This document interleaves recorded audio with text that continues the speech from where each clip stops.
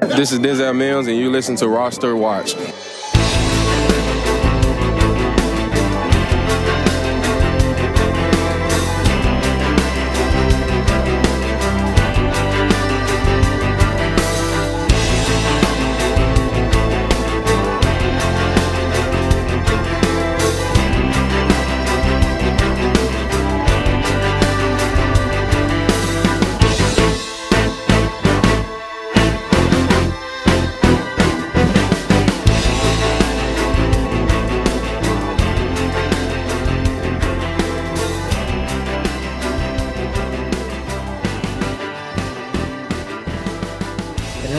Roster Watch Nation, it's your friendly neighborhood trash man, and this is the Garbage Grab. More specifically, this is the fantasy fallout going into week 8 of the NFL season, brought to you by mybookie.com. So let's go ahead and get started with the Thursday night game. Giants and Eagles. Giants lost this one 21-22.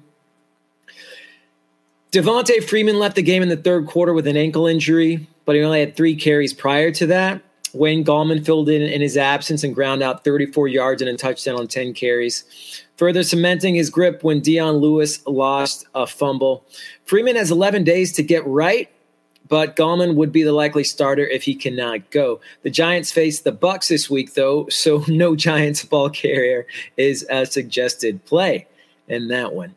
Sterling Shepard returned to action after 4 games out and proceeded to lead the Giants in receiving, 6 receptions, 59 yards, and a touchdown. Only 29% owned, Shepard stepped right back into the wide receiver 1 role and should be owned in most formats, at least in PPR ones. Richard Rodgers, on the other side of the ball, isn't the most athletic tight end, but in a Carson Wentz offense, any tight end will do. Rodgers led the Eagles in receiving yards with 85, 8 targets on the day. Only 9% owned. Rodgers will offer a high floor as long as Zach Ertz is sidelined, which could be at least another month. And then talented rookie receiver Jalen Reagor has been activated from injured reserve, but he could be held out through the Eagles' Week 9 bye. In any case, he needs to be added in deeper formats. He'll be the Eagles' most dynamic pass catcher when he's on the field. On to the next game, Steelers at Titans. Steelers won this one 27-24. Chase Claypool faded hard with Deontay Johnson back on the field, but to his credit, Claypool was covered by the Titans' best corner. He'll be up and down with Johnson in the lineup, but Claypool shouldn't be dropped at this point. He's still a starter, playing ahead of James Washington, and he's a constant red zone threat. On the other side of the ball, A.J. Brown is an alpha, so he feasts on whatever he can get, but Corey Davis actually led the Titans in targets on Sunday with 10. His upside isn't quite what Brown's is, but Davis has put up double-digit points in PPR leagues in all but one game he's played in this season. He's worth a flex against Cincinnati this week. And then no setbacks for Jonnu Smith coming off an ankle injury. He just got bottled up by Pittsburgh in this one. Start him with confidence in Week 7 against Cincinnati. On to the next game, the Cowboys at Washington. Cowboys lost this one 3-25. The Cowboys' offense is in shambles. They started a different offensive line every game this season. And now they may be down to their third-string quarterback and Ben DiNucci if Andy Dalton can't get cleared from concussion protocol in time for this week's matchup with the Eagles, or unless they add somebody. I'd say this is a downgrade for the Cowboys receivers, but you can't get much lower than where Dalton had them. DiNucci might actually be willing to take some chances, some shots. That is, again, if the Cowboys don't add a quarterback to the mix. In any case, the Eagles' defense is well worth streaming in Week 7. On the other side of the ball, Kyle Allen has a bye week, but he gets a string of soft defenses for at least a month after that. He'll be a decent streamer if you need the help at quarterback. And then J.D. McKissick took a backseat to Antonio Gibson in this one, as Gibson piled on 128 yards and a touchdown against Dallas.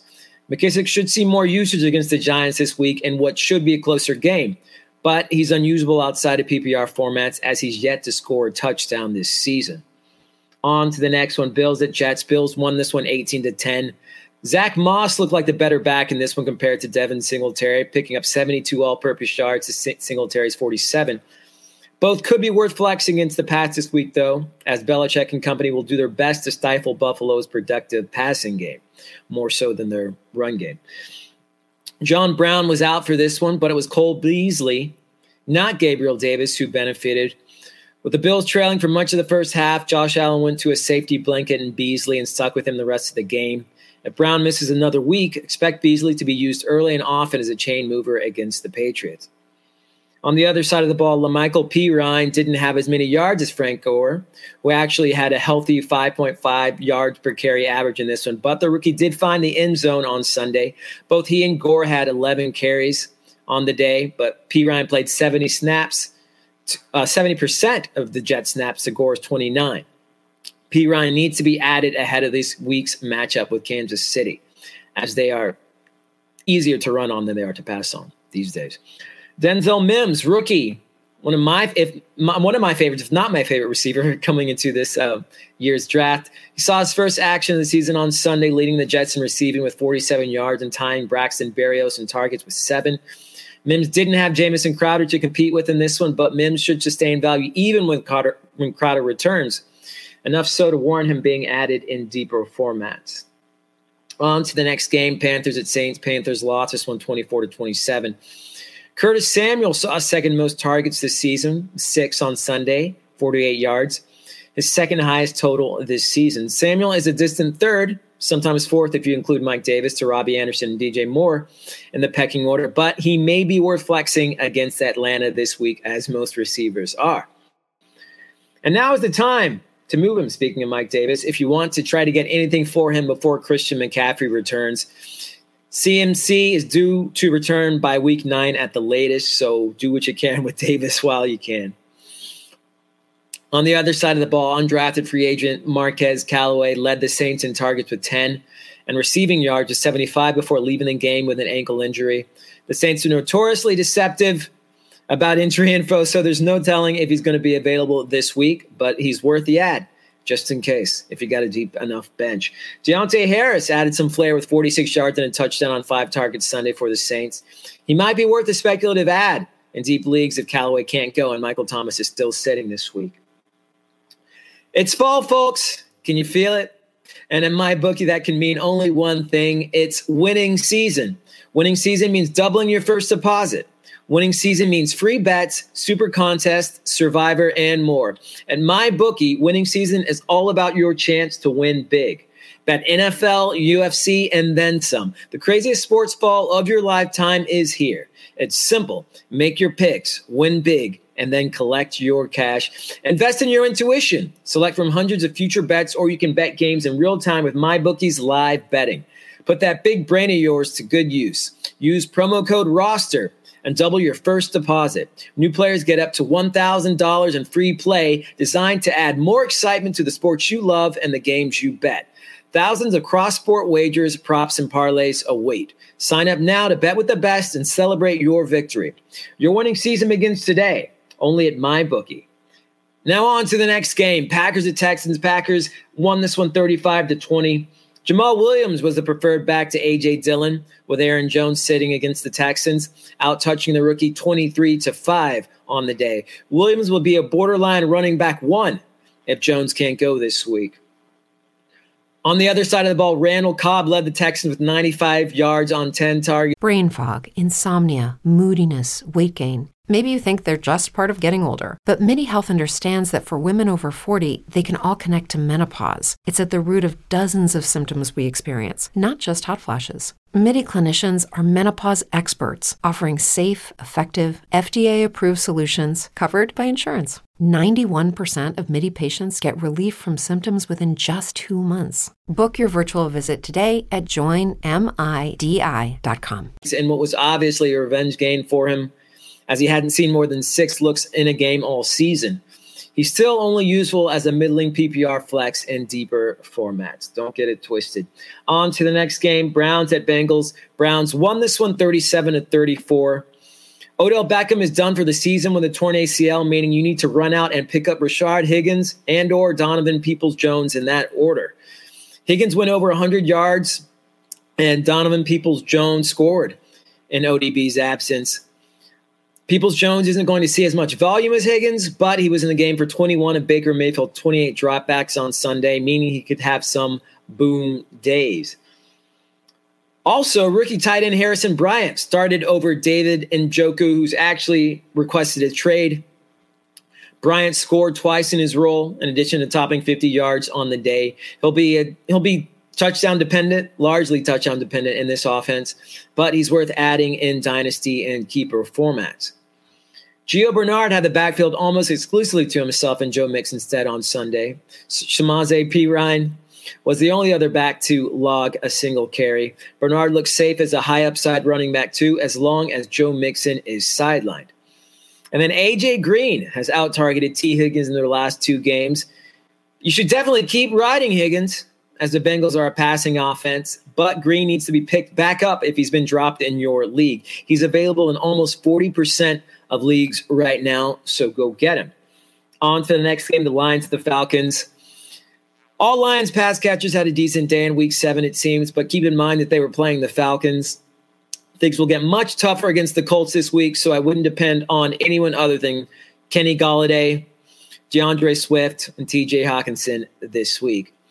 On the other side of the ball, for the second straight week, the Atlanta offense has been clicking with Julio Jones back in the fold. You can even fire up Russell Gage in PPR formats this week. On to the next game, Buccaneers at Raiders. Buccaneers won this one 45-20.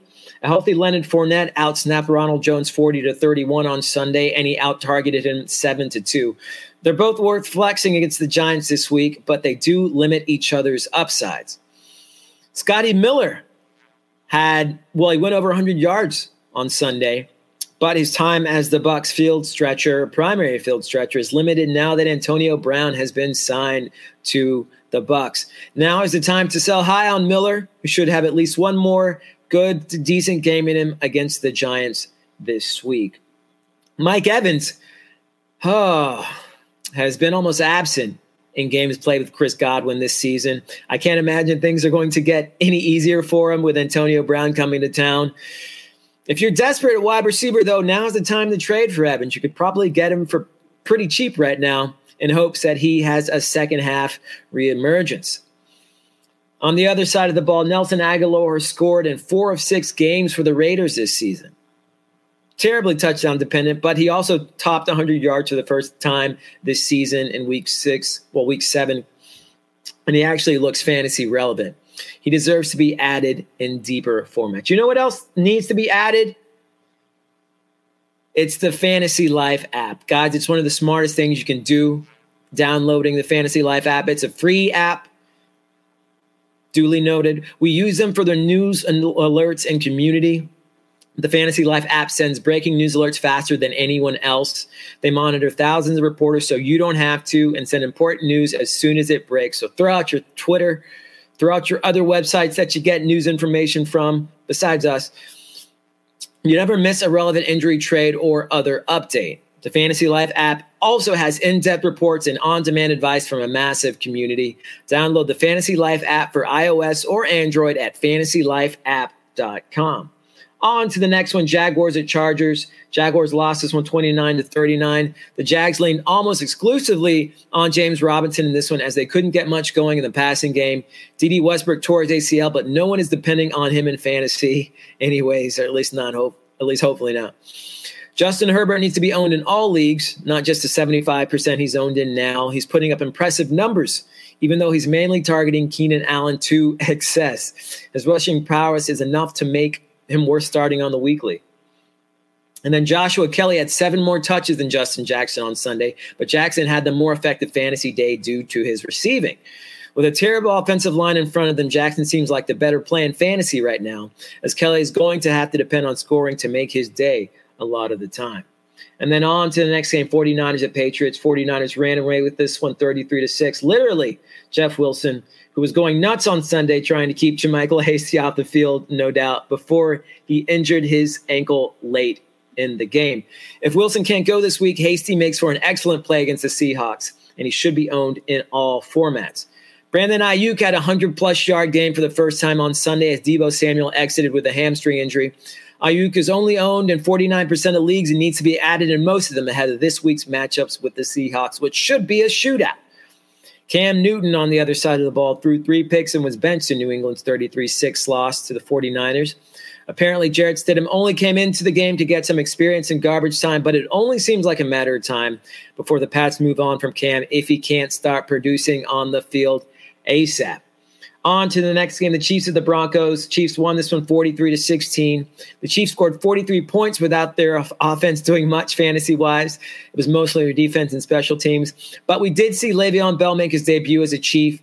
Bell averaged 6.5 yards per carry with 6 carries for 39 yards against Denver. The touches were few, but Clyde Edwards-Helaire only had 9 on the day. Bell is worth a speculative flex in what will be a tremendous revenge game against the Jets this week.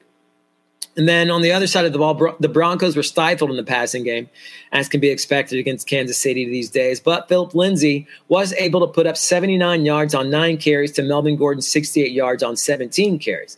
Gordon is still obviously the lead back in this offense, but Lindsay is worth deep league flex in most formats right now.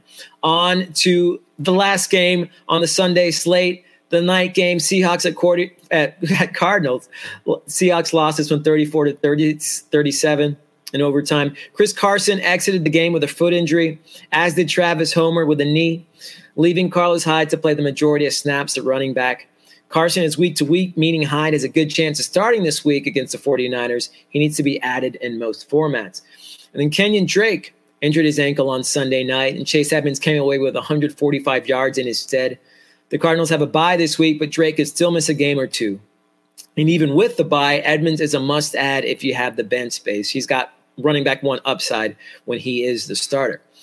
And then Christian Kirk has scored 5 touchdowns in his last 4 games, and he's only owned in 55% of leagues. The Cardinals are going pass heavy, and Kirk is a big part of the game plan moving forward. Go ahead and pick him up. And that is it for the Fantasy Fallout going into Week 8 of the NFL season, folks. This has been the Trash Man and the Garbage Grab. Until next time, be ready.